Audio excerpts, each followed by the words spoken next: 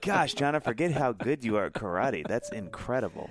I know, man. I mean, it's all about the right belt. It is. Timing or your leather belt. Exactly. I feel like maybe, is that not, that's what you meant. Not really, Okay. but speaking of, Oh, Dave, wow, I'm yeah, just yeah. going to try to transition to save you. Finally, Dave, Yeah. warm spring days are arriving. Oh, Am I my right? gosh. Isn't it great? You know what? I need a new pair of shades that I don't have to baby. Do you know what I'm saying, John? I don't want to take care of them. Let me put them on, take them off, and not have to worry Look, about it. hey, Dave, I know exactly Sorry, I what didn't you mean mean. to rant. Knock Around is the solution. They've been making high-quality shades that don't break the bank since 2005. Oh, wow. And they've actually been my personal go-tos for years. Oh, yeah. I love Knock Around, John. They have over 20 different frame styles, so there's something for everyone, including tons of kids' pairs. That's right. So whether you're looking to rep your favorite sports teams, you know, like you're a sports guy, spend some relaxation time in the yard, or cruise down Broadway with the windows down like Dave does all the time. All the time. Every Tuesday and Thursday and Saturday. Knock Around, that's what you need. Yeah. All of their lenses have UV 400 protection, which is basically like sunscreen for your eyes, which, by the way, I've tried that and it hurts. Use the sunglasses, everybody. With polarized adult pairs starting at $28, you can get a few pairs to leave in your car, toss in your beach bag, or lend to a friend in need. Dave, that is such a good price that I might buy a pair just to intentionally lose them. I don't love that logic, John, but I know, you do but have a history of misplacement. It's Knock don't Around sort of fight me seems like because of the karate stuff. but it could be though. perfect for you, Yeah. you know? Yeah. So, Dadville fans, don't squint through family beach days or trips to the park. Check out knockaround.com and use the promo code DADVILLE15 for 15% off your order. That's Dadville15 for 15% off your order at knockaround.com.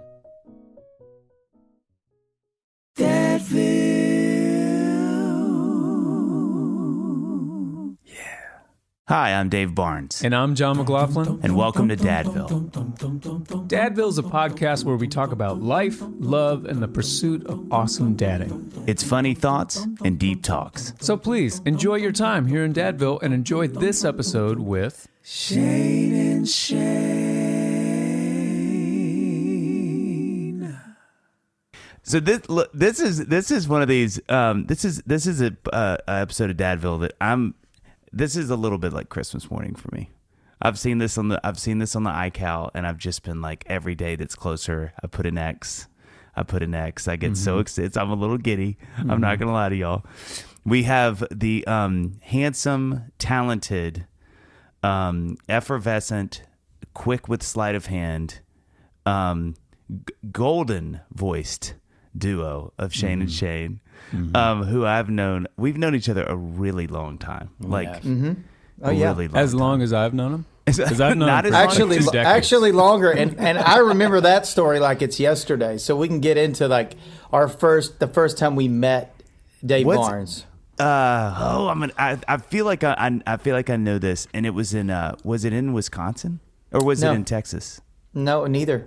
What? You're just, I you're just wonder if- throwing states out. I wonder if I'm thinking of the same thing you are. Oh, Yeah. I remember the first. I have remember the first time maybe we met him before. Do you but I remember the first time you remember?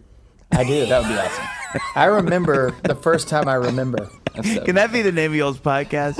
Yeah, I remember the first time I remember. It was dark and then it was light. Sorry, I'm sorry. And I was yelling, I was screaming. I was screaming, and then somebody hit me in the butt. Yeah. It was bad. That sounds like a lot of situations I've sadly been in after shows. When do you remember this, Shane? Like was this? So we were playing. It's funny because we haven't played. I bet we can count on one hand like the showcases that we have played, because we were typically, out and about during all those times. So we probably should have been at the showcases, but we were doing a showcase Okay. at what was it called? 13th and Here in Nashville. yeah. Oh, yeah. 12th 12th and Lindsley. Yeah, Or 12th 12th and Porter. That's There we it. go. There we and go. this kid comes up and hands us his his record, and This feels right. he gets right into it. Oh, he this gets feels He right gets into super it. into it. Wait, hold on. So Wait, no, he slips us his Yeah. EP. He's like, hey, Hey. I mean, just kind of slides it in. This It's is, like, hey, this, hey, you probably need to check this out. Check this out. Hey, Yeah. I can't think Dude. of. I just have to. Dude, pause you real were quick. just Listen, I have to pause because if the people that don't know me, that haven't known me as long as y'all have, I can't think of a descriptor of me that's more appropriate than he gets right into it. He does. He In my does. 20s, there was no bedside manner. None. There was no, Zero. it was just going for the gut. There's a redeeming quality to this though, because that happened quite a bit back then. It was almost like routine.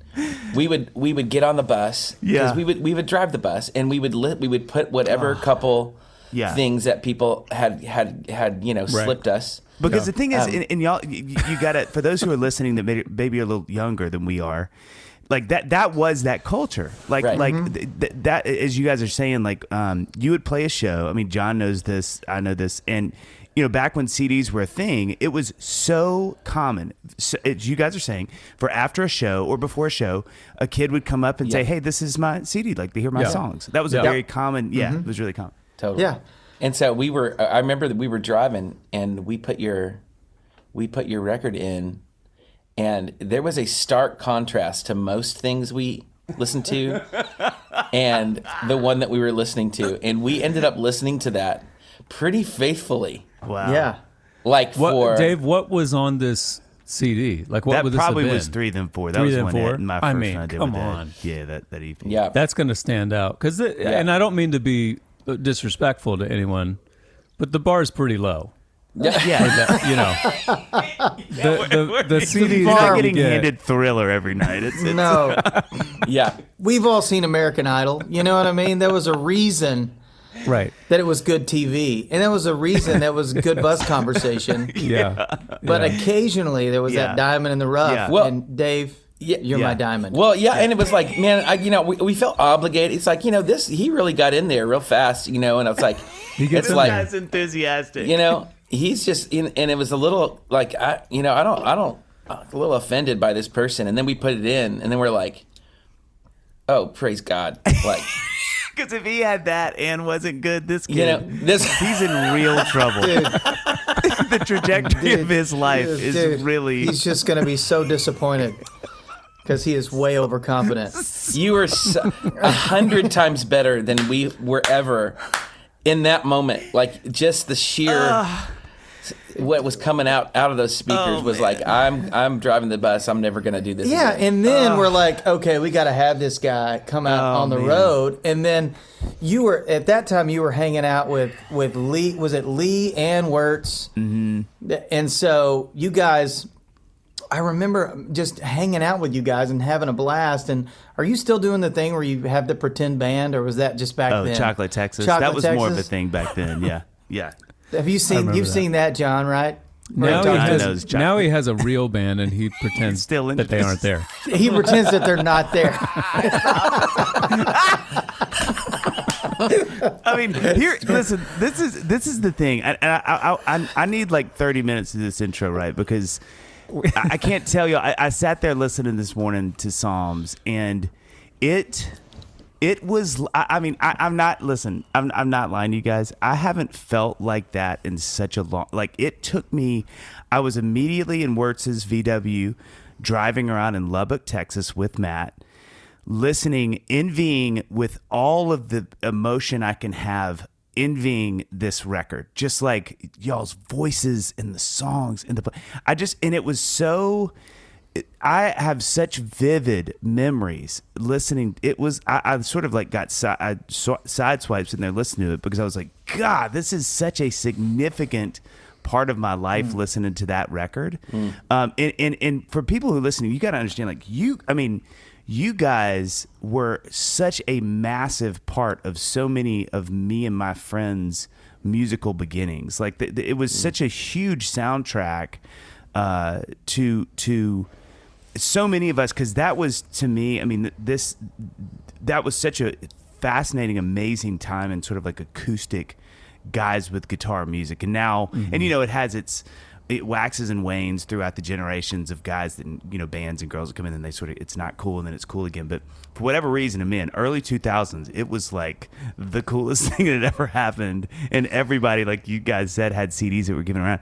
But I remember hearing y'all the first time, and that record was, still listening to it today, I could sing the whole thing. Mm-hmm. And so it's funny because I remember meeting y'all and it being one of the biggest deals at the time to me because I knew the music so well. It was like you guys were in Nashville, which was such a big thing because, you know, you were touring, but, you know, you guys were Texas guys. That was like the thing, you know. And I just remember, like, I think sprinting from the back of the room the minute you got 1 foot off the stage. It was just a 50-yard dash to get you a record. And then, and being so excited, I gave it to y'all. But I think the coolest thing, there was 2 or 3 things I wanted to say before we did y'all's intro. I hear that beer in the background. One was you know, just how much of a I did hear that. You know, just how much of a huge influence y'all were on me. I mean, I was laughing with Dave Haywood the other day and Lady A, and we're talking about something, and you guys came up, and he's like, "Dude, I can't tell you how obsessed with Shane and Shane I was." Like, he's like, and I will have these conversations every now and then with artists here in Nashville where y'all will come up and somebody's like, "Oh, dude," it's the deepest dives. Like, we just put on the aqua suits and we just plunge, you know, we're in. So one, it's so fun seeing that. 2, I think, you know, like I said, how much that music meant to me and still does. 3, I you know, and y'all have heard me tell the story, but I got to tell it. I think probably one of the most impactful moments that I've had in my career, especially in that season of my career, my new career at the time, y'all had asked me to come open a show in Lubbock. Mm-hmm. I was through the roof. It was like, this is it. This is what I've dreamed of. I call my parents, you know, they're like, "That's great. Who's Shane and Shane?" I'm like, exactly. Okay, yeah. So I remember getting there and I was beyond nervous because, and I know y'all know this story. I've told y'all this 100 times, but I was so in my head about, like, you know, you guys are doing this worship thing and I've got these songs that aren't worship songs. And the whole day I'm like, what am I going to do? I'm going to get up there and people are just going to start throwing things or, like, you know, worshiping to the. I'll never forget playing a show once, and I was playing Until You, and I saw a girl's hands raised. And yeah. Okay. Oh, yep, no. Okay. This is not. I am going to be accountable for this. Truth is truth. It is true. Thank you. But I just knew I'm going to get to heaven, and God's going to be like, "No, you can get it. One quick thing, just a quick thing. Do you remember that girl who? She's not a Christian anymore. She's going to be standing outside the gate. They won't let her in. I loved Until You. It's not a Christian. Did you see that girl coming in? I'm sorry. Yeah, that one. So I think before the show, I'm so in my head. I'll never forget talking to y'all before the show and just being really vulnerable because y'all, you know, "Hey Dave, how you doing? You excited?" And I was like, "Guys, I got to be really honest with y'all. I'm a little in my head about this show." And y'all were like, "Why?" And I said, "You know, you guys play this incredible music that's so much of it is praise and it's God-centered and it's, you know," and I was like, "That's just not what I do. And I'm terrified people are going to, like, roast me for it or it's going to be awkward or whatever." And I'll never forget, you guys were so mean and you just said, "That's why we have you here, is to make us look better." And you walked off and I sat there for an hour. That was the last time you spoke. That's a lot. And then now that's why I've got you on the And pod. then I wanted to ask you why you said that. No, I'm joking, of course. You guys were just so encouraging. You're like, "Look, we didn't ask you to come here and do that. We asked you to come play your music. Just get up and play your music." And it was just that simple. And I swear to you guys, that felt like the beginning of this trajectory in my life that was, because I think I struggled a lot at that time with sort of feeling like I'm this Christian guy, but I'm not exactly doing that kind of music. And I hadn't gotten really comfortable with that yet. I think Matt and I both struggle with that, kind of feeling like we're doing these clubs and bars, we're doing colleges, but we're also doing some church stuff. And I'd swear to you guys, that conversation felt like to me the beginning of something that was like, oh, I should just do what I've been called to do and just trust that's what God wants me to do. But it was a huge moment for me. And I think about it a lot, especially when I think about you guys. So that's just a bit of thank you. And then I got to say before we start too, John and I were talking about this, the triple strum thing, Shane, like that, you don't understand. Like it was, still to this day, when Dave Haywood brought up, he's like, "Dude, the triple strum." I was like, "Bro, that." I was telling Dave, I feel like that's the first thing of Shane and Shane that I ever heard was other guitar players, I don't really play guitar, talking about the triple strum. Yes. Like, yes. before I even heard any of your music, that was what Shane and Shane was. It was like Words could kind of do it, and it was literally like someone had a thing that nobody could. Like it was like they would sort of open the little bag and like, look what I got. Like, oh, no, you can't. No. Like Matt would try to show me, but he was like, you got to break your wrist first and get it reset in a certain way. There's a guy in Nepal you have to spend like 6 months with, and it's funny because it's such a tell. Like there are other things that like a piano player will do where you're like I feel like maybe he listens to some Harry Connick Jr. Maybe but a guitar player does that and you're like it's a direction. That's the genius of it, I think. JV is like nobody can be like, I don't know what you're talking about. Like, bro, like you have his face tattooed on your collarbone. What do you mean you don't know what I'm talking about? You guys don't know how much time I've spent before the Lord repenting for it's like all of that. You can't get it back. I you can't get it back. I don't know. You can't. Listen. Do not. You can't do that. I mean, it's so cool. It's still cool. Like listening to songs this morning, I literally was like, oh my gosh! Like there. Did you listen to that? Where did that come from, by the way? What? Because I mean, you were the OG in our world for that. Obviously, you listen like Gypsy Kings or something, you're going to hear a lot of that. But for that iteration of it, though, like you were the OG. You were the dude. When was the first triple strum? Where did it happen? Dude, when did it? What's have the it on origin? video? I assume it was at a showcase. But seriously, where did that come from? Because it's not contextually. It doesn't make it, like it's not something. So can we do Dave? You have a guitar right there. No, I can't so do it. people, I literally would have to break my wrist. A lot of people Or you listening could are come like, over I don't People know don't what know. we're talking about. Here, I'll get him a guitar. No. Hey, people don't know what you're talking about. If I do that, you're gonna have to sing like real high for us. Right here, dude, because you're gonna have to. Hey, you don't have to sing anything. Nothing fancy. You know what I mean? Hey, Just, now. Hey, you know what I'm stop saying? Stop it. Hey, Okay. sorry. Stop. But seriously, Shane. Okay, like, so my dad, I don't know if this had much to do with it, but my dad was sort of a John Wayne type fella, like West Coast cowboy, gold digger. Literally spent his 20s in Mexico with a gold pan and a gun. Oh my gosh! Real crazy adventure guy. And him and my mom met in a bar in their mid 30s. My mom was like this slightly rebellious Catholic, tiny little Catholic lady who from Ohio who traveled west, and they met at the peanut farm. And Jeez, this and is they like Slightly Mad Lib. rebellious. and they got married. And so he knew one song. It was called Gabriel Lampollero La Pillita Camasquero. And so there could As be one does. Radio edit. Yeah, yeah, totally. This is probably a solid The cuss word. radio edit. So I did not grow up other than a couple of those kinds of folk songs. Wow. In any kind of art or music or any of that. We lived on the West Coast, and we lived in the kind of little house on the prairie style for my first 4 or 5 years of school in Washington State. So we didn't even have a radio or television or anything. So Wow.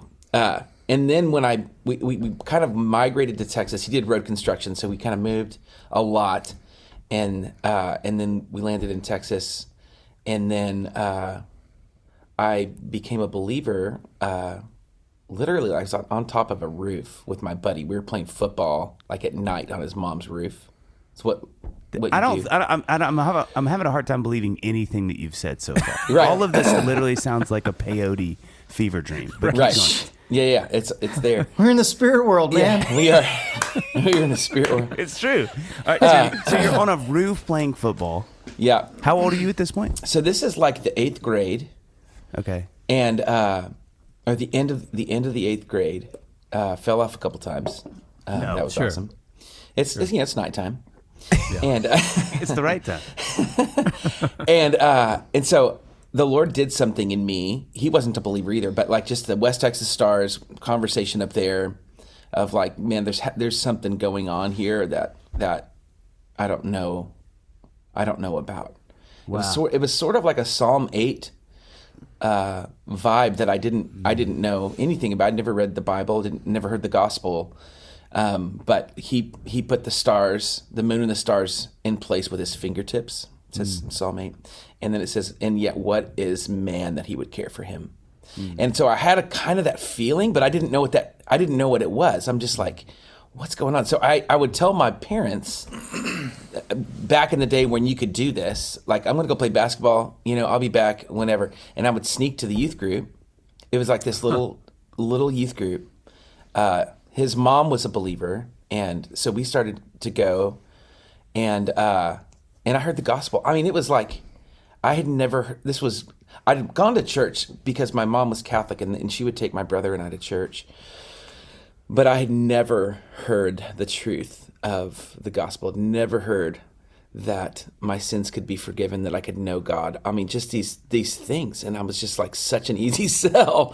I'm like, yes. I mean, I was in. I didn't know anything. And I was so in. And so that, my youth pastor played, a few chords. I'd never seen a guy with a guitar at that moment. I was like, I'd never, like, an acoustic guitar.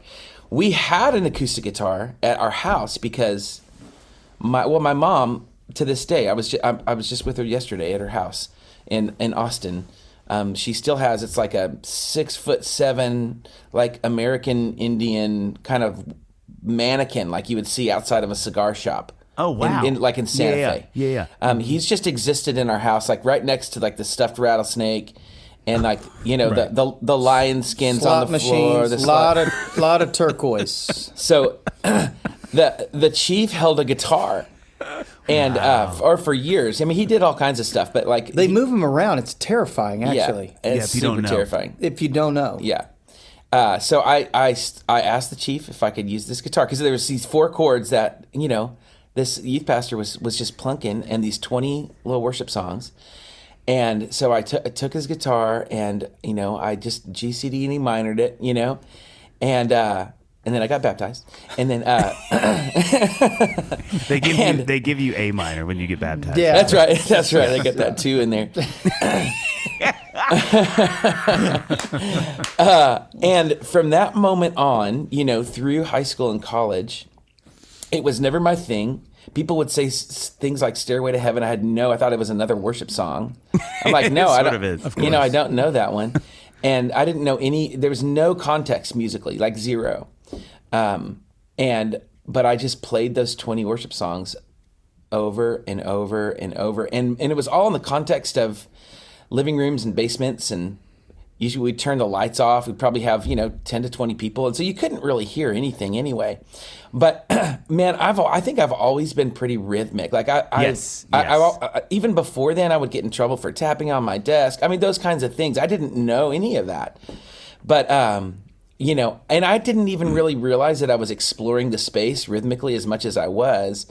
But everybody was just wailing, especially when we got to college. There's like 200 people in our apartment, and it's just they're just pouring their heart out. And so I'm just going to town, and at the moment that at my junior year in college, that's when Shane and I met. I borrowed his guitar because the Chiefs guitar doesn't plug in, and I played this thing, and there was 100 miracles involved. My roommates convinced me to play a concert, and I was like, I was a shy kid. I mean, I grew up with John Wayne in the West Coast. I mean, I don't know anything, how to talk. I'm just like, okay. And so I borrowed Shane's guitar, and we ended up doing a record because a guy in East Texas was like, hey, man, you come over to my house and do a record? So we did a record with a buddy named Caleb, who I had just met. We did a record in 7 hours. Jeez Louise. It was called Shane and Caleb. Yeah. And man, which I had never sang in a way that I remember having the thought. I got up to the mic, and I had the thought, like, I have to try to sound good. Like usually that happens way before this moment. So I'm in the moment, and I'm like, I've never had this. So, and just the sheer amount of screaming and trying and strumming is just, it's so niche and quirky that people actually bought it. When did you have a moment, especially with that strumming? That's what people, if you don't know it. Did you have a moment where somebody said something and you're like, oh, is that a thing now? Have I done a thing? Like, was there ever, like, what was the first time that... Like when you noticed everyone catching on to it. Yeah, like that was becoming a thing that you were... Yeah, so this little CD, I borrowed some money to print it from my dad, which that's a whole funny story. And then it came out the day we played this concert.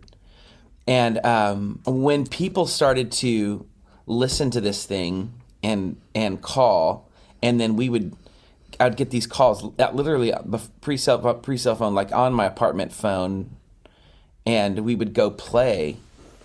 I knew immediately, like something's going on here with the strumming thing, because that was kind of the thing, especially on that. It was just out of control.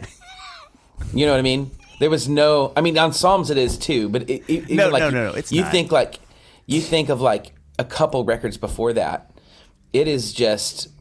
It's completely out of control. So I immediately knew that there was something going on. Something there. Yeah, that is fat. And so did y'all met? Shoot, no, stop. We're not. I gotta intro y'all. We skip this, guys. Why'd you do this? Here we go.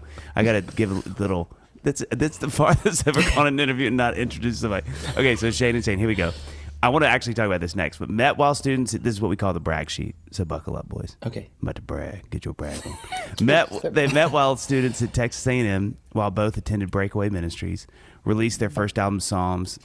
Guys, go listen to all the records, but start there. 2002. Don't start there. No. Don't start there. We'll give you a place to start. Don't start there. I don't think I've laughed this much in a whole episode, and we're 25 minutes in. Okay. Won 3 Dove Awards, sold a bagrillion albums. Since then, have released 10 more albums, including a Christmas album, live album, released 16 volumes. I love that you guys are doing this, by the way. 16 volumes of music specifically for the Worship Initiative, which they founded in 2015. A little frustrated and get a call there. It's an instructional website that offers chord charts for popular songs. Psalms 2 is the duo's 10th studio album and reached the top 10 on Billboard's Christian album charts. Their latest album is Psalms Hymns. That's hard to say. Psalms Hymns. There's a lot of M's. Yeah. In Spiritual Songs Volume 1. It's just the Bible. You know what I mean? Yeah, it's just the Bible. So we got to get back now. We got to get back to it. So you guys are both at A&M at the same time, and were y'all singing together? Because I literally think, was it just something where you walked up to each other like, hey, do you sing really well and like super high? And you both nodded and it was like, we should be a group. Like, I mean, I think of the sheer force of y'all's voice. It's so uncommon to me that you have a duo where both people are just missiles of singing. You know what I mean? Because it's like usually, which is what I've called y'all to other people behind the back. The missiles of singing. Missiles, yes. Yeah. But like, when y'all met, did y'all sing it all together then? Were y'all leading worship or something together? Or how'd you know each other to borrow the guitar? I mean, what was that? Yeah. No, so we didn't know each other. I had a roommate who knew Shane, and he knew he had a guitar. It sounded horrible. A very key ingredient. Yep. Yeah.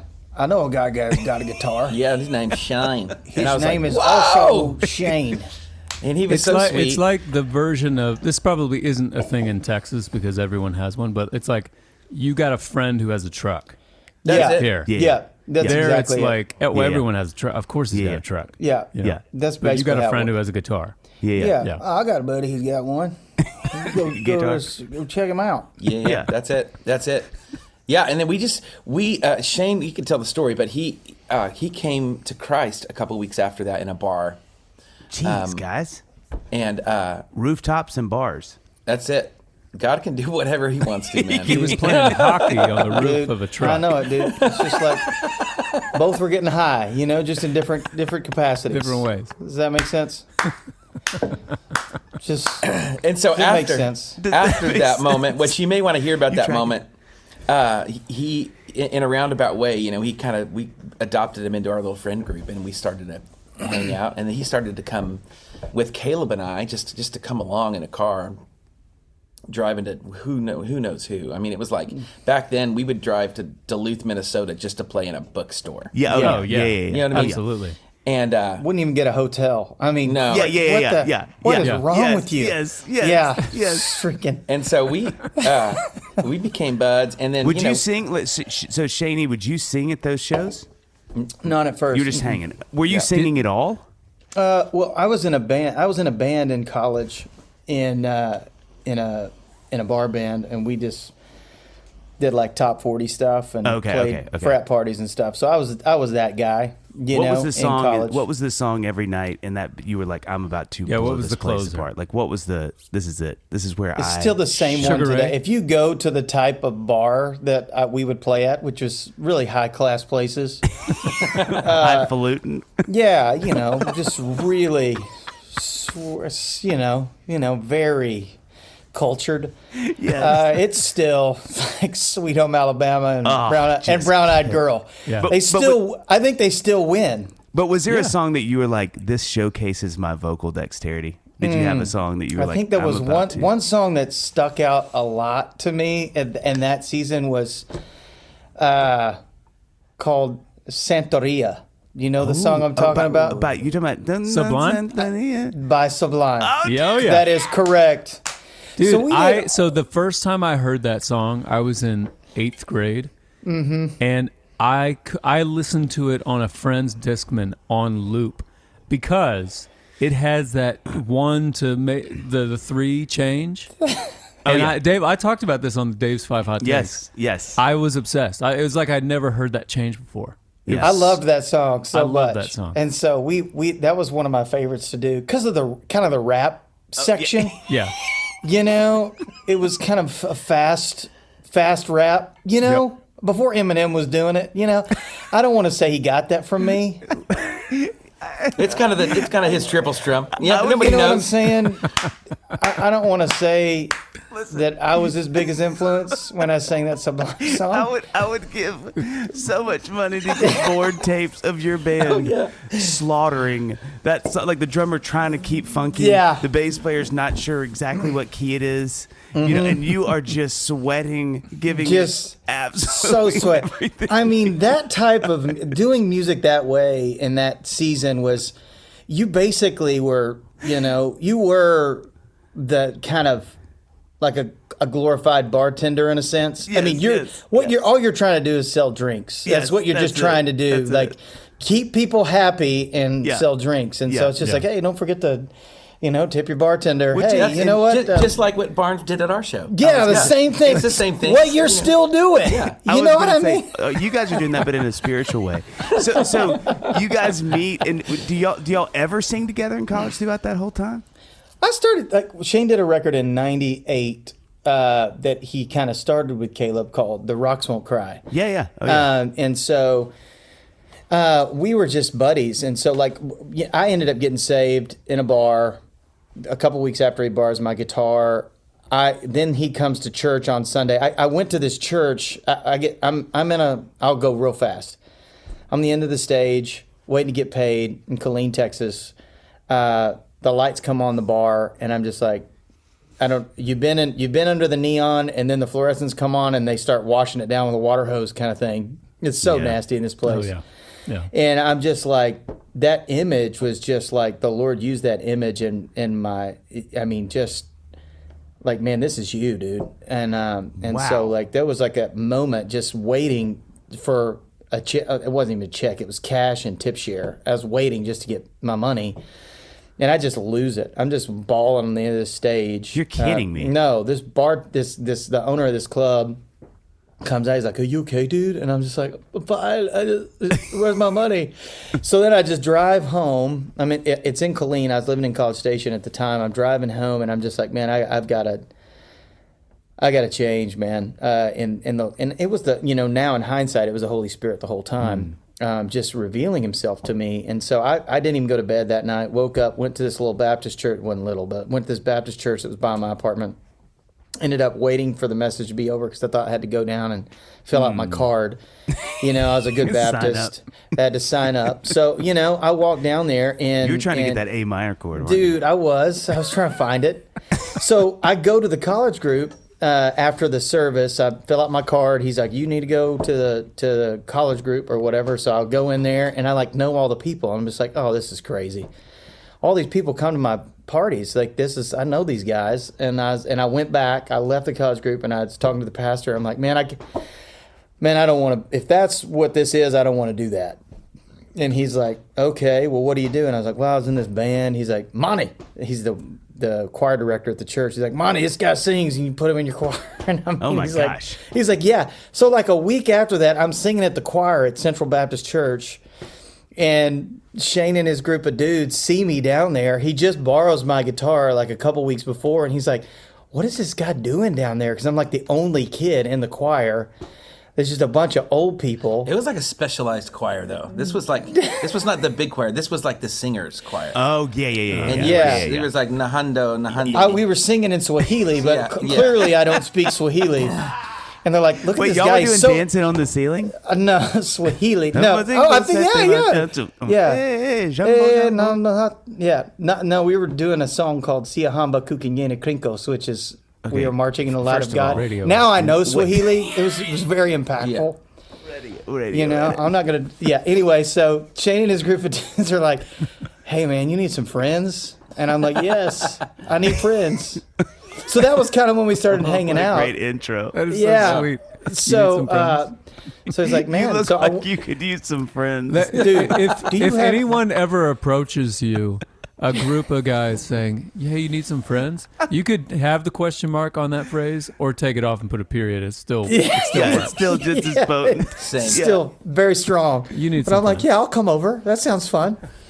So yeah, that was kind of like how we met and started hanging out. And then him and Caleb were playing, and I had like some equipment, had been playing music for a while. These guys they hadn't, and so I just was like run sound and help and Wow. play a djembe, which I had no business playing a djembe. Oh yeah. Most people who do don't. Yeah. Yeah, they don't. That They only don't. happened a couple times. Yeah, it was cool.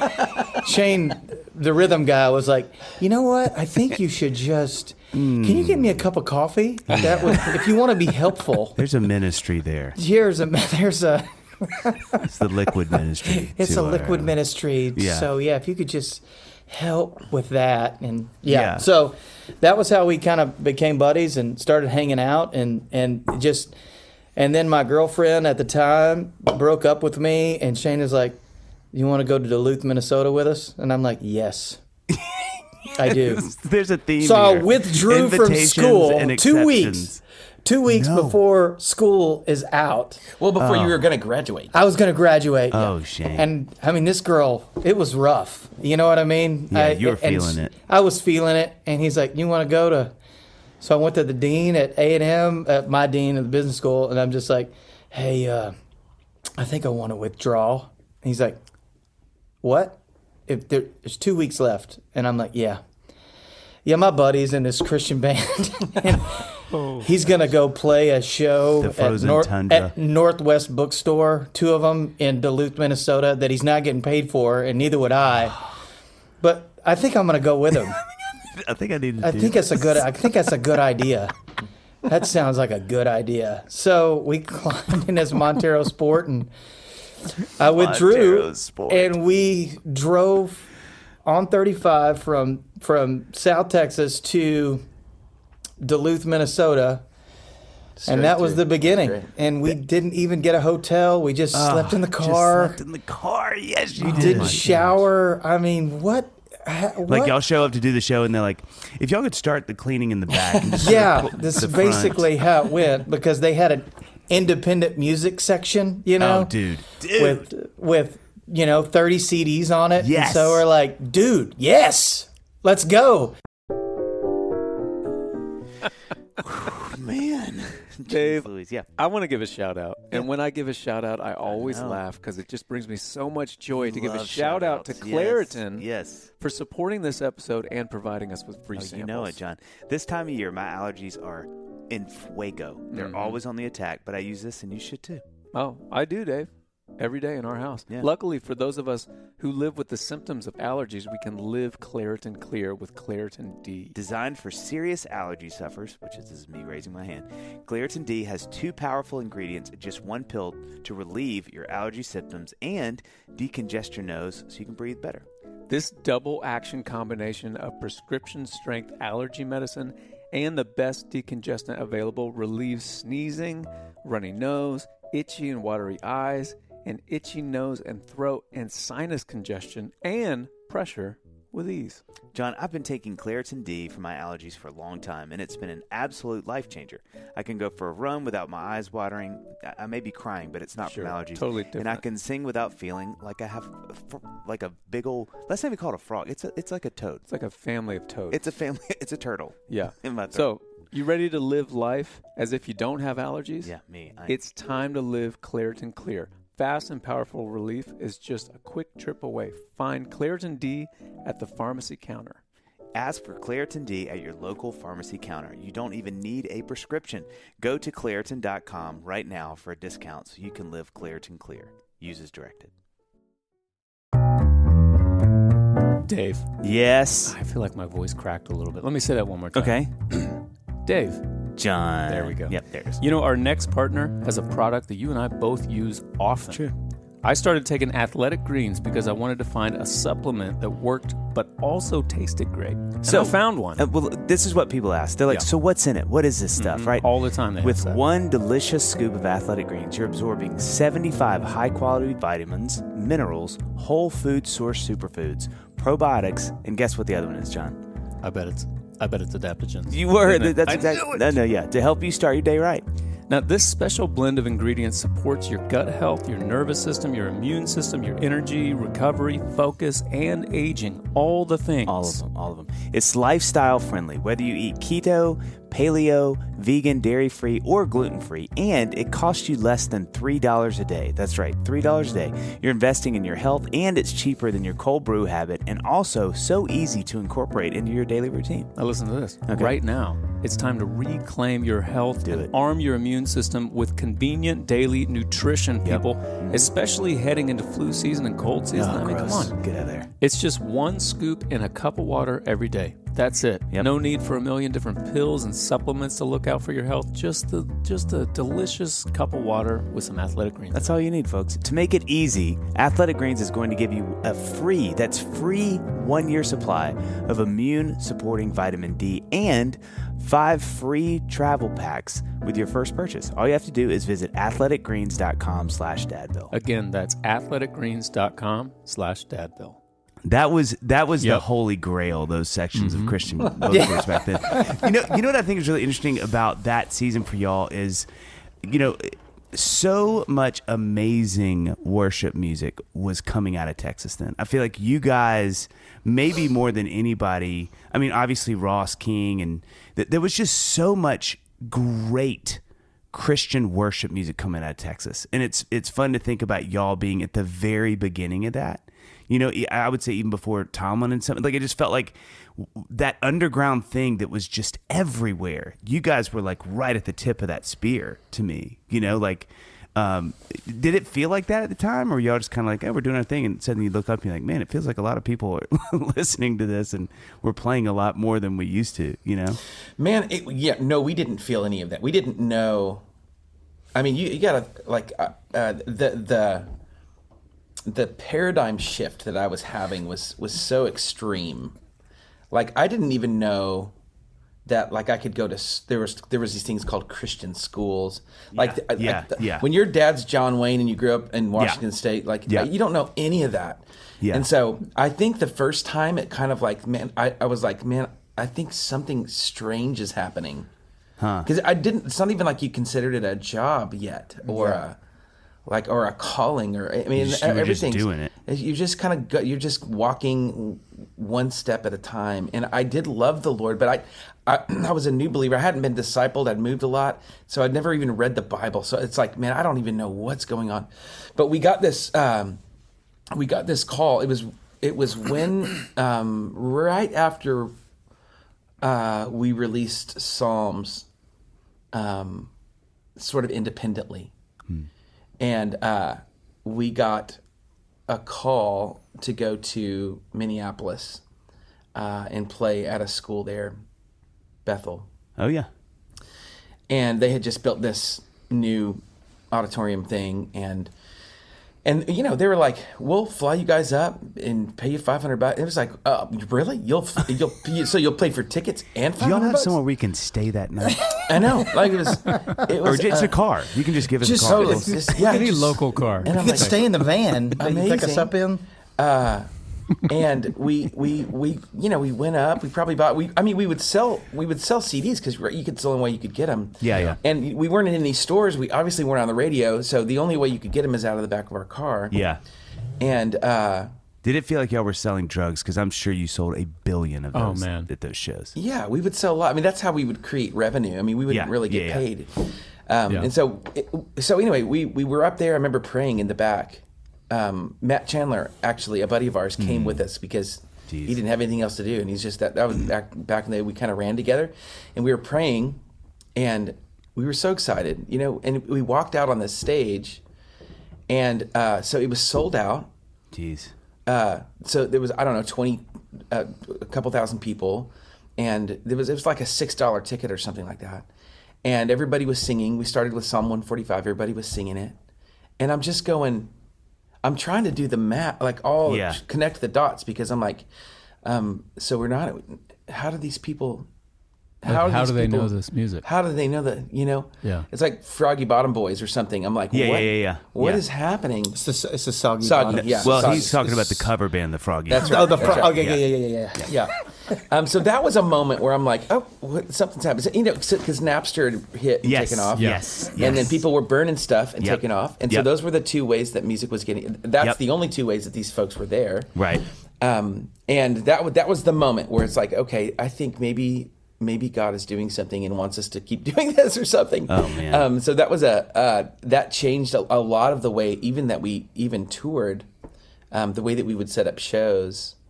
It changed a ton. But the thing, John and I saw that too, and we were a little behind y'all on that, but I remember those shows where I'd show up and there'd be people, and I'd never been to that state before. Yeah. And I was like, what?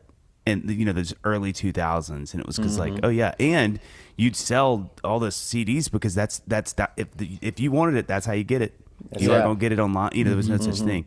I think something that's so why that worked so well and still does with you guys is because it's good. I know that's probably pedantic to say, but like, I think listening to it again today, I was listening to a bunch of the records. I'm like, it works because it's just really good. It's not, you know what I mean? I think that's why I loved, and when I came to hearing y'all's music for the first time, loved so much because I was like, I'm not a guy that really gravitates toward worship music for the most part, but there is something about the way y'all have always done it that's compelling because it's just really good. It's not derivative. It just feels really original and interesting and very musical, So I think that was something that resonated with me so much and why I loved y'all's music. I know so many people, especially in the beginning when that felt so new.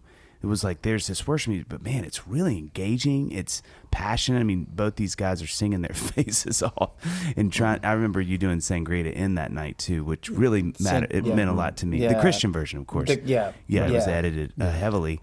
Heavily edited. So one of the things I wanted to ask y'all about, as I think about the dynamic. So you guys how long have y'all done this together now? Is it 20 years? That was in '98. Oh like, gosh, like when we were talking about that first time we like sang on a record together was in '98, and then I think like Psalms 1 was the first time, like the original Psalm was just Shane B. Yeah, right. And then in 2001 we re-released it, and that was when we signed in 2001 for the first time. And so then, a long time being together. Long time. So you kind of have these two big a lot of relationships in y'all's lives. Obviously, you think about your kids, which you'll get to, but what is it sort of like? So you both get married. You have these, but you also have y'all. So John was laughing. He said this when we were talking about this episode earlier, which I thought was really true. Like you kind of have two marriages that you deal with your spouses and then with each other. Yeah, what is there's it? Three couples there. Yeah, there's three couples. That's right. Yeah.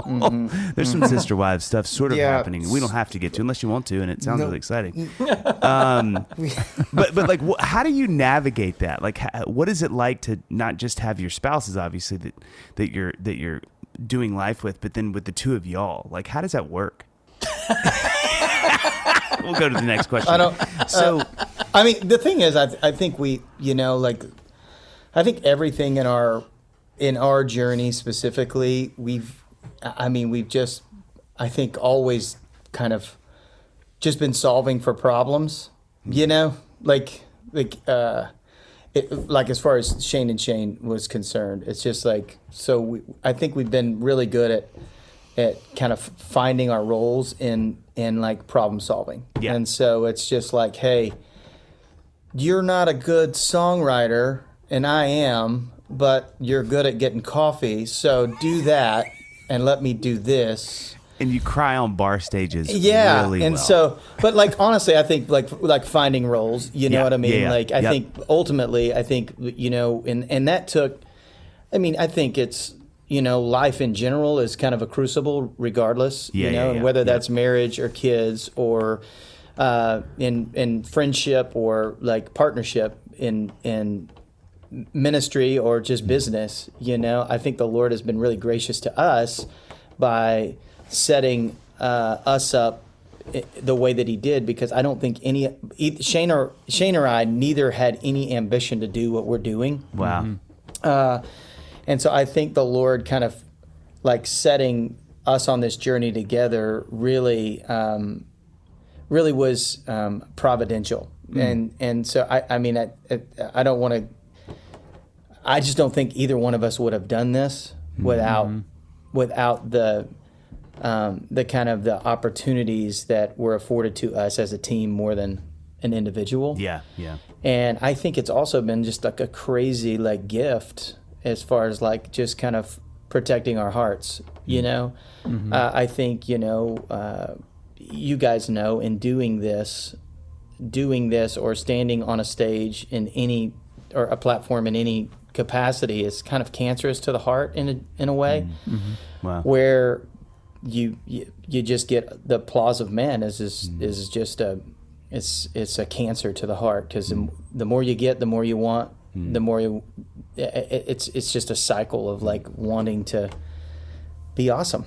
Right, and I think having each other has been really good over the years, and I think it's just been a sustaining gift for us and our faith, how we love our families, how we love each other, how we love the church, and how we love our neighbor. I think, and so for us, we feel like it's been a provision, and I think that's why it's sustained. And so, but I would just add,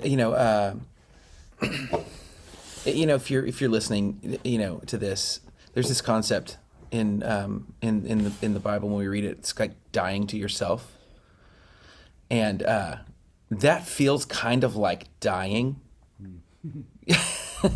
It's weird, how that works.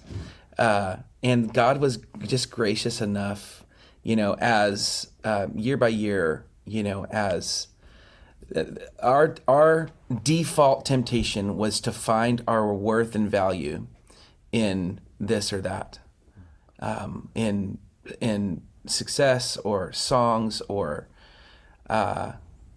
whatever that would be for us. I mean, for artists, that's typically at the top of the list. You just want to be awesome. You want people to think you're awesome. And it took a crushing work of the Lord. And I just am forever grateful for the Lord. And I mean, he used Shane, and he used lots of different things. And he continues to do that. I mean, that's what he does with his kids. He just disciplines us because he loves us. And in order to go, man, my purpose is a person, and that's it. Yeah. And so I'm not chasing anything but a person. His name's Jesus. Yeah. And if I have him, I kind of have everything. And so I'm kind of good. Yeah. I'm like, there's not really this next level thing I'm looking for. Right. And I mean, what is the next level after you're like an heir of God and co-heir with Christ and everything in the universe is yours? Yeah. And so I'm free. And so I think there's it's a pool. Just to be specific, it's a pool. But go ahead. I'm Yes, listening. yes. Right, it's a pool. Yeah. Just a backyard pool. It starts there, and then you can kind of, and then like probably a beach property Totally. and then a pool at the beach. Anyway, Yes. Right. Yes. That's But, in second you know, hesitations.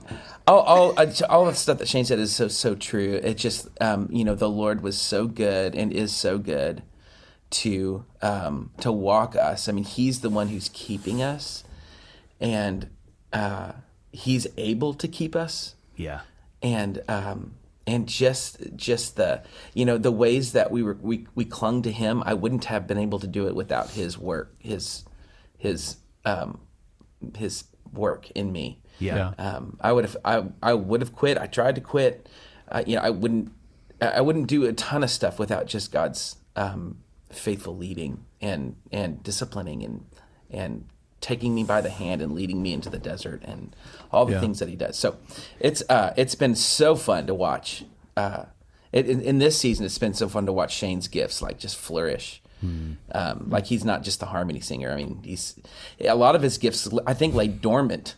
I mean, he was working on generators and changing tires for a minute, but his strong gifts that were down there deep were dormant for a minute because we were just playing 300 shows a year. Yeah. Oh my gosh. And then now, I think of I think about the plight of what y'all do, and John and I do the same thing slightly to the left, where it's not how do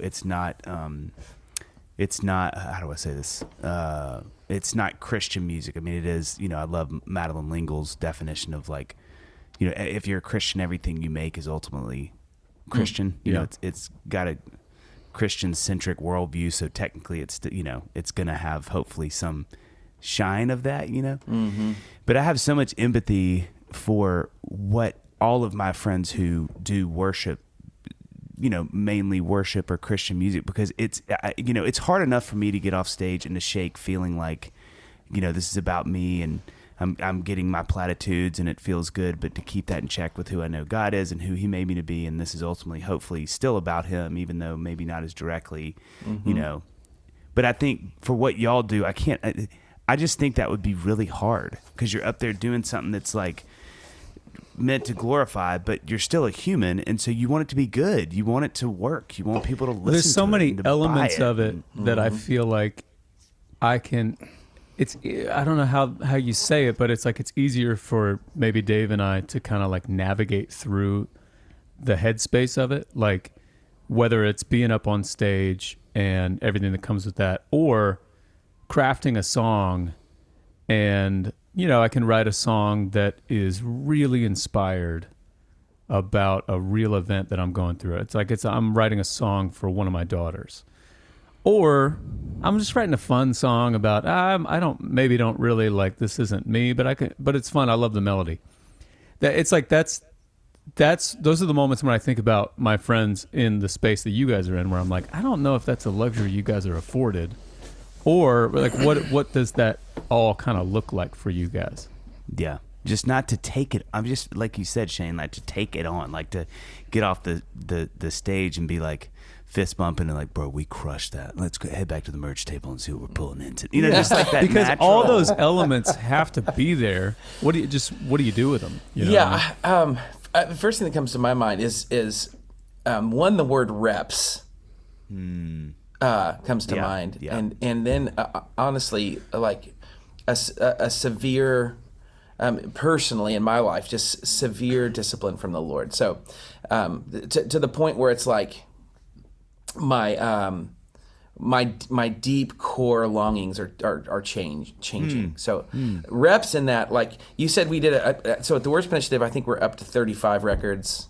Jeez. Oh my gosh. And Shane, I don't know, we've done what? How do you think? 15, 22. 22.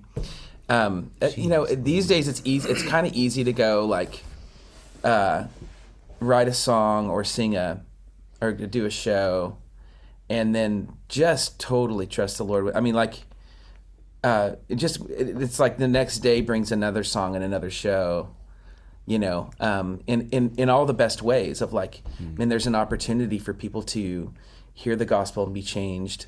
And so I think like it's somewhere in the mix of things, it becomes less about like, how is this song doing or how is this show doing, and more of like, man, I just want to, at the end of the day, it's not like, well done, my good and influential son. It just becomes simply about being faithful to him. I mean, and somewhere in the mix, that stuff begins to kind of, it's not like it's not there. It just becomes quieter Yeah. And it becomes easier to ignore that old uncle in the back, of the room Yep. who's just shouting those things. They're still being shouted, but it's just like, man, it's not worth spending my time on that. I mean, my mental energy and my heart, it's just not. I know it's worthless. I know it doesn't. I know what it does. If I go there and run to the merch table, all the things you're saying, the next step is now I'm on my phone looking at likes, and then the next step is it's just need a bigger stage, and I just need another pool and another, and it's just a never ending eternal size hole in every human heart, Right. And so I think that once you get some reps, and if you're really chasing after the Lord, the only one who can really satisfy that gaping longing, he's going to start to satisfy it. Right. I think too. I think early on in a career, you're really, really hungry. Like you go to somebody at a showcase and slip them a CD, kind of stuff. It wasn't Slightly a slip. out It of was more of breath. a stab. It was more of a stab. It was more like I felt like you were handing me like a dime bag of weed. Like real bag of musical weed. slide, just like sliding it onto my leg and like, hey, It was no slide. I would have thrown it from the back. No, at y'all. it was a sensual slide. Thank you. You were very. Thank you. He was That means a young. lot to me. You're a sensitive guy. You're very sensitive. They don't know, but you I'm all are. marshmallow, man. But I think, early on, you think about those things, and now Shane has to like beat me up to even bring merch, which is a problem. You know what I mean? I think you kind of get to a point where you're just like, man, we're just out here doing our thing. Yeah. Yeah. You want us to come? Sure. Yeah. Really? Okay. Isn't it interesting? We'll like, come. that when Sure. you've done this John is such a gift to me in our friendship. He lives across the street. We get to talk about this all the time, and it's such a gift. But to have friends in town who've done this for a while, because you really, it's really uncommon to keep doing it. You know what I mean? It's hard. You sort of look around. I'm sure y'all feel this way, but you start looking around about 15 years in, and you start to go, oh, we're kind of missing a couple people. You get in 20 plus years, and you're like, we are the sole remaining members of this team. You know what I mean? It's like a whole new squad. Yeah. I remember You know what I mean? when you first started to hear about. I feel like maybe Bebo Norman, I want to say, was one of the first guys that someone, and I don't even know him personally, but someone who knew someone was like, I don't know if I think he's maybe not doing music retired. anymore. He's and you're done. like, Yeah. He hung up his what? cleats. What do you mean? We were there. you We were mean like that his doing? last tour. Yeah. You know? Well, he says And- that's why. Yeah. So I That's don't a want big to say part it's of it. because I told him he needed to quit. Hey, bro, we've had enough of your His skills. numbers were starting to at the merch table were getting Yeah, threatened. it's true. Like Shane, well, both of y'all. I mean, yes, it is weird to feel that way. It's wonderful and so freeing when you start to get to a place where you're like, I don't know. Let's go play some shows and have some fun. I've done this long enough that the things that used to be, they're not quite as much that anymore. And to it's like you're saying, B, like it's like you've been down that road so many times. Like, oh, I know where this goes. This is misery. yeah. So Yeah. you do forget merch. You're like, I'll just grab a couple shirts, and then you're like, oh, people actually want to buy these. So it's interesting to be in that season where you're like, wow, we've done this long enough that you've sort of run that gamut enough to kind of know how it goes. You mentioned this earlier in talking about families. I was curious, with the 300 shows, is one of the reasons that y'all slow that down starting families? I mean, was that some of the, like, having kids and kind of wanting to be more home-based? I mean, was that some of the reasoning of slowing that part of y'all's lives down? Because y'all used to hit it hard. Yeah, absolutely. I would say when it was that, and just a realization of some like heart unhealth. Yeah. It's like when I turned 30, it was like, oh, something's really wrong. I didn't even know what it was. I just was like, something's wrong. And I went away for a couple of weeks into the wilderness and came back, and I'm like, I'm pretty sure I can't continue to do this, because like all the main things that I think life's about, I don't know if I'm a part of those things. And Wow. and that's when I think one of the moments where we're like, okay, let's move forward, but like move forward in a way that's sustainable, and let's define roles and do all those things. And so that, I think that began the downshift. We did some, then not too long after that, maybe like a year and a half after that, I got married. And then, for a while there, we were like at like 120 concerts a year for, a good part of like my 30s. And then when we started the worship initiative, we kind of took this big leap of faith of like, let's move that down to 50 and then just have a day job here and pour into the church, creating songs and videos and devotionals and kind of just show all of our cards and anything we got and people that we know, we're just going to invest back in. And that didn't work, but it is kind of, I think God's doing something here now. I sure hope so. I sure hope he is too. But it didn't work. It was like, if we just do this is going to work. And God was so faithful to provide for us, even in that big downshift. Yeah. Well, I want to say too, going back to what I was saying with how I always think about my friends in the Christian kind of, especially worship phase or worship world, is like all those shows that you guys are playing. These are like services. This is a service that you guys are. It's like a pastor who the church is growing, and everything that you're doing is in service to the kingdom. And so it's like this like weird kind of slippery slope where it's like, well, every opportunity that comes in, it's not just a vain opportunity for you to get up on stage and sell some merch. It's like you are doing something for the kingdom. And then in doing it, you end up just beating yourself to death. I mean, I can't imagine that anyone can hit it that hard for that long and come out the other side. At some point you have to do what feels kind of like counterintuitive. You have to slow down your service. You know what I mean? Yeah. Mm-hmm. In service to yourself and your family, all that kind of stuff.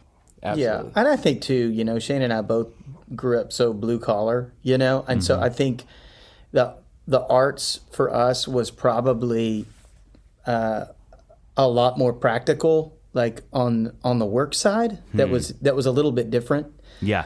I think so. Even how we played 300 shows was different. I mean, it was really like we were 300 days on the road. We were doing 250 contracts a year, and so living on the road that way, things got super practical. Like, I mean, we would have like 4 or 5 anchor shows a month, potentially, maybe 10, and then I would literally just get on the phone and call places to play, and we would just sell tickets. So I'd be like, hey, you got a room? Let's do $10 tickets. I'll give you a little brochure on how to promote it and send you some flyers that you can write in your venue, and that's how we did it, and it's just like, hey, if we're going to be on the road, we're living on a bus, I've got 10 guys on this bus that we're paying, we might as well be playing shows. And so that's kind of how that worked. But we drove the bus, we loaded in the sound equipment, we tore it down, we took all of that, and we would just do it every day, 6 days a week for years. And so I think, like when we kind of had these moments where it was just like, but when you're in it, you don't even know. It's kind of, I mean, it's the frog in the pot. You don't know that you're killing yourself till, your buddy goes, hey, I'm done with this. Yeah. I know my highest and best use is not, he didn't say those words, but he's like, loading a trailer and driving a bus ain't my bag. Yeah. You know what I mean? Yeah. Which was hard because the thing is like those, it's like that's my default. Like that's kind of what that's what my body wants to do. Yeah. And like doing unseen work is really difficult. John. Today's episode is sponsored by BetterHelp. Life can be overwhelming, and many people are burned out without even knowing it. Yeah. Symptoms can include lack of motivation, feeling helpless or trapped, detachment, fatigue, and many more. Yeah. I know as a parent who also works, it can be really easy to get overwhelmed with the stress that comes with managing day-to-day life. And we associate burnout with work, but that's not the only cause, Any of our roles in life can lead us to feel burned out. And BetterHelp Online Therapy wants to remind you to prioritize yourself. Therapy can be so helpful for dealing with burnout or other stressors in your life. It is a time where you can get to focus on yourself and your needs. This is especially important for all of us parents out there who devote so much of our time to our family's needs first. BetterHelp is customized online therapy that offers video, phone, and even live chat sessions with your therapist, so you don't have to see anyone on camera if you don't want to. It's much more affordable than in-person therapy, and you can be matched with a therapist in under 48 hours. Dadville listeners get 10% off their first month at betterhelp.com/dadville. That's betterhelp.com/dadville. So, something that is so fascinating, and something I'm curious about as dads, because you said this a second ago. So when you think about your kids and how you are dads to them, I mean, B, as you were talking about your dad and it's kind of John Wayne thing, but I think especially around the thing that you're doing a career that is really uncommon and wonderfully quirky. Like you have time and you're an entrepreneur and you're kind of your own boss, but it's also not what you expected to do. So I'm curious, as you think about how you've been a dad to these kids, has what you've done, how does it affect that or sort of inform that? Because it's not, you're probably around the house if you want to be as much as, you can. And it's not what you saw growing up. Yeah, it's not what you saw too. Yeah.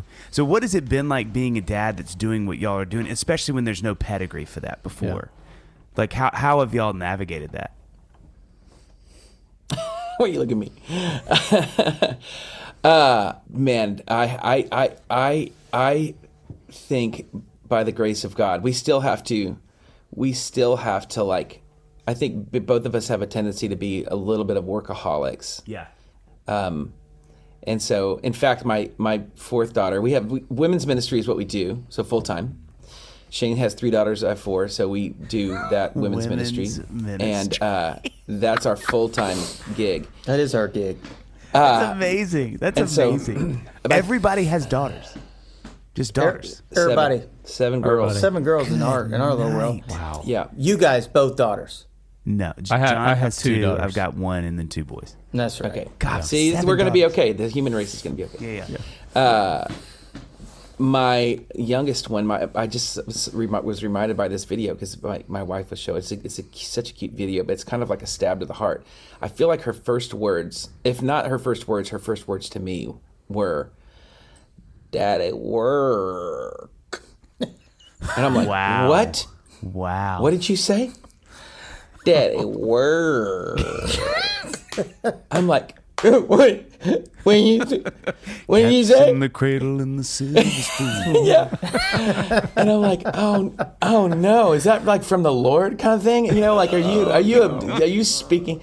Like that's just such a weird thing to say to me, and so it is like a little bit of a check on like, man, it has been really awesome to one of the dynamics that's super different, from a dad who's, he's gone at 5 a.m. and he's just real hard worker, and lots of Saturdays he's gone, all the things to be able to have the option to go, okay, I'm going to carve out this week, and then I'm going to carve out a week over here, and then we're going to do that. And so that's been a really different dynamic, and it's been actually such a blessing to my family because my wife, both of our families live out of town. My wife's family's in Ohio, and my family's down in Austin, and we live in Dallas. And there's, especially in the last handful of years, there's been just a lot of really hard things, and so it's been possible to go, we just need to take 3 weeks and go do that. And and then it's sometimes in those 3 weeks I take a recording rig and I'll jump in a basement and do some things, and that's just cool to be able to do. That's just not a dynamic that I grew up in. Right. Yeah.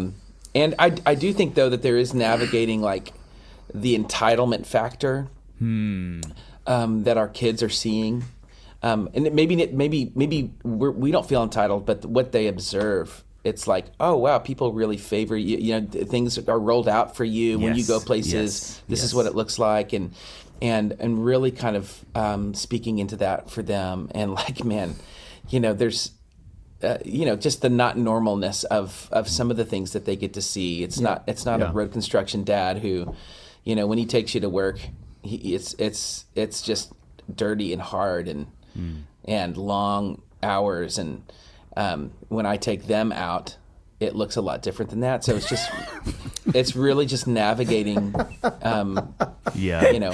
It didn't used to look like that. They don't. Yeah, They don't yeah, get right, to. right. They don't They get to weren't- see. yeah, You need to Yeah. take them to they Duluth didn't so get they can to sleep see, in a car. Yeah, they didn't get to see that stuff. Yeah. The first decade. They Yeah. didn't get to see. They didn't get to see what it looks like to be a working musician. You know, Right, right, they didn't right. they didn't see those no sleep and Yeah.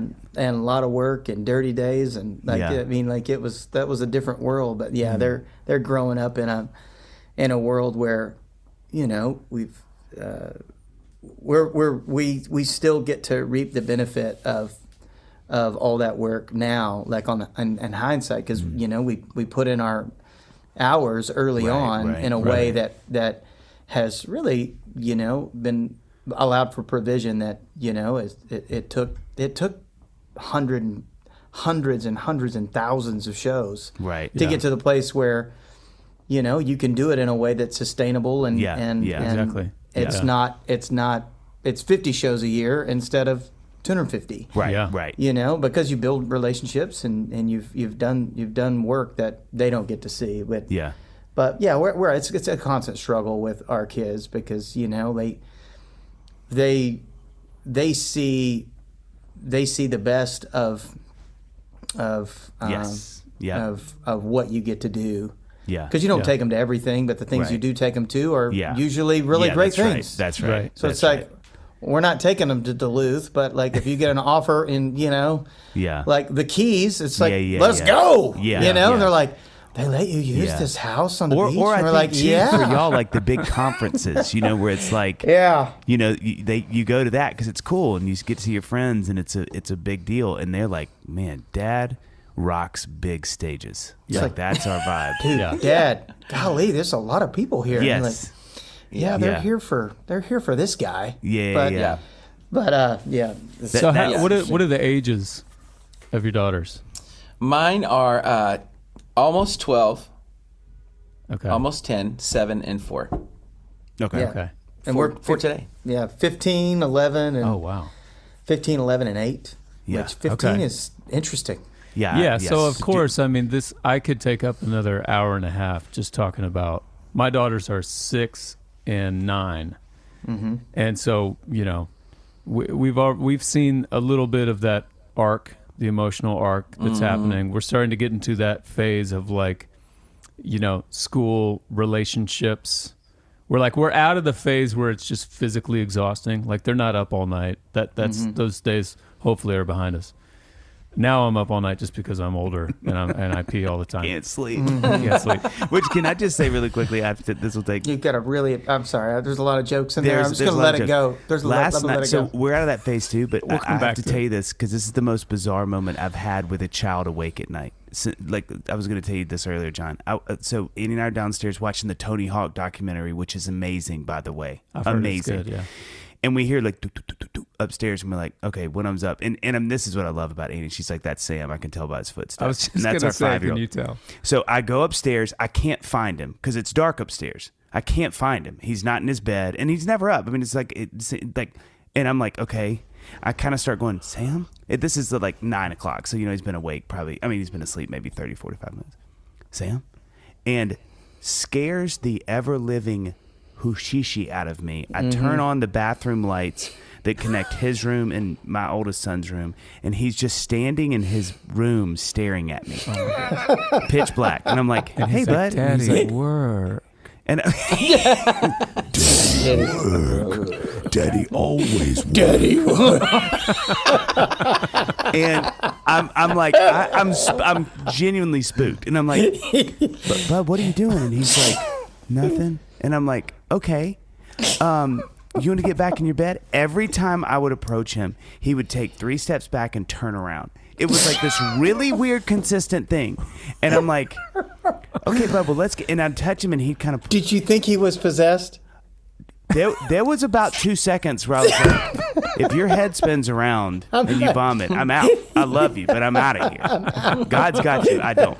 Like, I have other kids and a wife. But eventually I corral him back to his room, and he just kind of lays in his bed. And I walk downstairs like, that is the weirdest moment I think I've ever had with our kids. And she's like, what happened? And we're laughing. And she's like, he needs to pee. That's why he's awake. So I wake because he didn't pee. Because I'm like, that's what I thought. He didn't pee. So I wake him up. And this time he looks at me. He's like, what are you doing here? I was like, well, we were just talking. And he's like, yeah, I don't know what.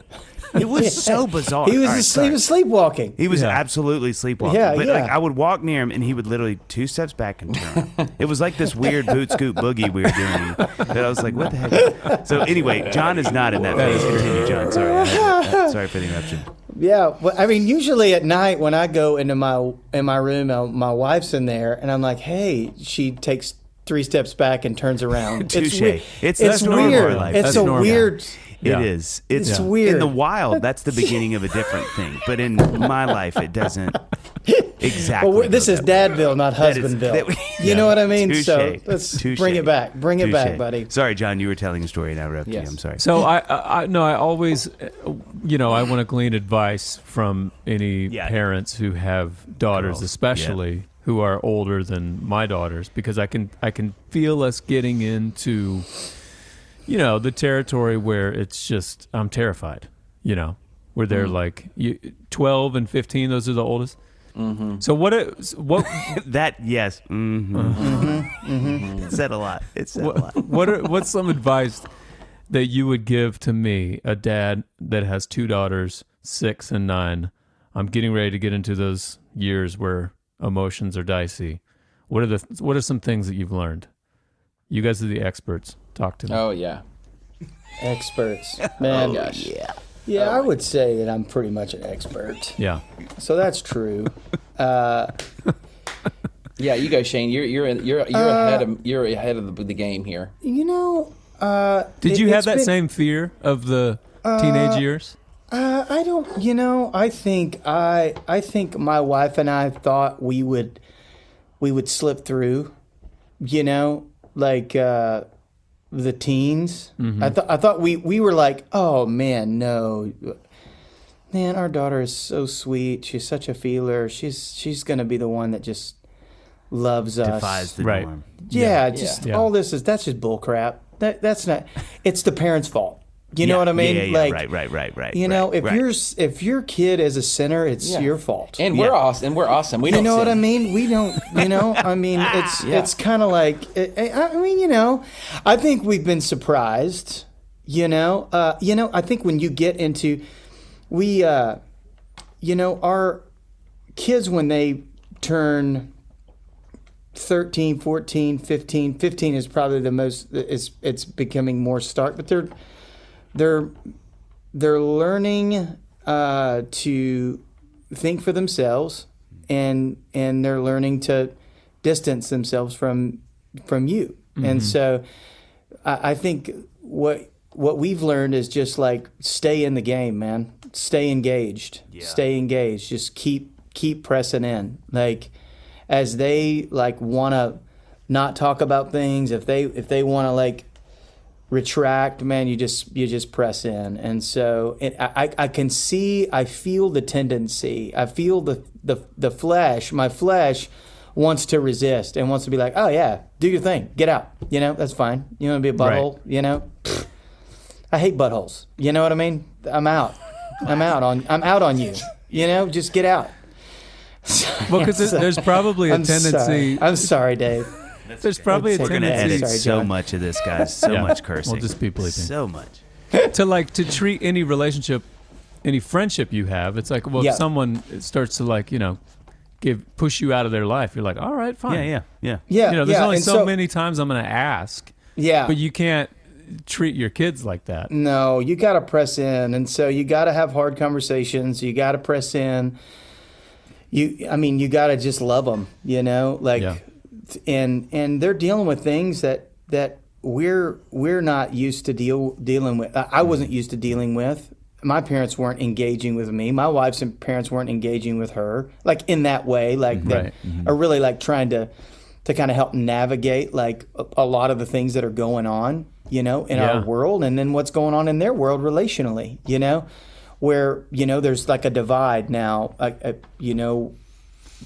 even my daughter's friends, as they're becoming 15 and some of them are 16, they're taking like a different path than what they have. They're taking a path that's not their parents' path, and they're doing some things that are contrary to what my daughter would have expected, or vice versa, and so it's like there's this divide that's happening, and just pressing in and trying to speak into that, like, biblically and lovingly, and say, man, this is a weird dynamic, and I get it, but I would say ultimately it's just like we want to love our kids in a way that is helpful. We want to equip them to go out into the world and be able to make a case for the Lord, and make a case, and just be equipped with words and how to communicate clearly, and which is hard to do. And so I'd just say press in, man. Talk a lot, to your kids. It's a big deal. Yeah. I would say just being okay with the Lord being in control has been a big one for us, of embracing the awkward, not feeling like your identity is wrapped up in how they perform or don't perform, has been a huge deal. Honestly, for me, like, simply clinging to the Word in these ways of like Psalm 23 verse 1, the Lord is my shepherd, I shall not want, which I've spent a lot of time thinking about that guy, of like, I feel like I a little hypocritical, right? How do I say the Lord is my shepherd, I shall not want? Or who do I have in heaven but you? The earth has nothing I desire but you. Like, how's that possible? Like, as a professional wanter. Yeah. And it's not possible to not want. And so that's, for a human, that's just how we're built. But it is possible to find what we're wanting in Him. So I think that's sort of more of the translation there, of like, if I can find this treasure to be everything that I'm looking for, then it frees me to love in a way that I'm not expecting anything in return. And that's a really free life, but that's a really difficult life, because you're going into your day with your kids and like, I don't need anything from you. Yeah. Yep. I have everything I'm looking for, but you have to have that, or you're going to be looking for it in them, or your wife, or your job, or your whatever. Yes. And so most mornings I'm like preaching that to myself. You know, because like they're not going to give me anything of like any kind of return that I wish they would give them. They usually don't. Yeah. So I have to find that return somewhere. That's right. And then just trust that one where I'm finding it to actually create hearts in them that do what only He can do. Because I mean, I can bring down a hammer and change behavior all day long, but that's just not that's often wounding a heart and not discipling a heart. So I just think like just the loss of control and the clinging to Him is sort of a daily I think a daily help for us parents. As we, try to walk the line of, guiding and then letting them mess up. And I mean, I just don't know if there's a right answer. It's just this daily dance of walking with them in the Spirit and abiding with Him, and, being so disappointed and clinging to Him, and being so like, tempted to worry and be anxious because of this or that that's going on in their life. And whether it's like physical or whether it's emotional, I'm just like, just to let go of the tomorrows and let that worry about itself and cling to Jesus. It's all really, really hard. But there is a freedom that we can walk in that is called surrender. That I count everything as trash compared to knowing Christ Jesus my Lord, and that should free me up to love them regardless of whatever return they're going to dish out. Yeah. Somebody's preaching right now. Look at this. Hey, Dave. Hey, Johnny. Are you okay? No, I'm That took sorry. forever. You just woke me up. I was. Oh, okay. Yeah. Well, listen, now that you're awake, if you're looking for a hilarious and lighthearted movie to watch with the whole family... Wait, John. What did I ask you last night? What was the one thing I You asked? specifically asked what's a hilarious and lighthearted movie I could watch. I did for after. But I you asked wanted you. to watch by yourself. This is for the whole family. Okay, that's fair. Then you need to make plans right now, people, to see Family Camp, Yes. the first feature film by the Skit Guys, exclusively in theaters on May 13th. The movie follows two polar opposite families who find themselves sharing a cabin for a week away at camp. With a highly coveted camp trophy at stakes, Years we've been dads Tommy and Eddie end up lost in the woods after a comedy of errors and mishaps. As everyone desperately searches for their whereabouts, the dads are forced to work together if they hope to find their way back to camp. Family Camp is a comedy fit for the whole family. Yeah. For more information or to find tickets to a theater near you, visit FamilyCampMovie.com. Again, that's FamilyCampMovie.com. All right, so listen, we got two questions we always end this thing with, and you guys are you guys the best. Thank you so much for hanging. Oh my gosh. Come on. Dropping them Come on, musical guys. pearls. Okay, that's the first one. So, and y'all each have to answer this. You can't not answer it. So, what's the one thing you want your kids to know? I don't want to just come off that accidental sermon there and dive right into the church kid answer, but yeah, Jesus. Okay, your turn. Yeah. Yes. Yeah. That's it. Your answer I mean, has to that's be it. different. Man, I want them to know that. I think I'd want them to know that what I say, I believe. You know, Yeah. like if it was just like, man, I know my dad said a lot of things, but man, his life backed that up, and I think it, hopefully, that presses them to know the Lord. I think it a lot of our faith is, caught by them probably more than anybody else, and so you want them to, I want them to see a genuine faith in my life, and I mean, that's what I want them to know. Yeah. That caught not taught thing. I remember somebody saying that, maybe even on this pod, and I just being like, "Oh my gosh, that is so true." Yeah. and really Yeah. challenging. Better said. Yeah. Yeah. Can they It's not all- watch and just listen? Yeah. Yeah. So just like this is Don't watch. This is not a game. Yeah. Or Yeah. like an act that we do on stages. That's and all right. that. Like That's this is all real. It's all Yeah. real, and I think we all can attest to the fact that is uncommon, in relationship, where, and a lot of that has to do with just like, man, I'm totally dependent upon the Lord to make it. I am, and so you're going to see a lot of things, but that's me killing the flesh, or the flesh killing me, and so Yeah. Yeah, and I would say that God's used the mistakes even more than the successes. absolutely, Yeah. Yeah. absolutely, If there's a heart to go, surrender humbly to them, ask for forgiveness, tell them how much I need Jesus, and it makes it real for them. Yeah, absolutely. Yeah. no question. That is something that I feel like I have learned the most in doing all these interviews is that common theme. Like Miles Adcox, we had an interview with him where he said his phrase is, "It's not about the rip, it's about the repair," and how much how important it is to just apologize to your kids, be real, and just acknowledge the reality of any given mess up, and how That's it. how powerful that can be, even more so than getting it quote unquote right and saying the right thing in any given moment. Absolutely.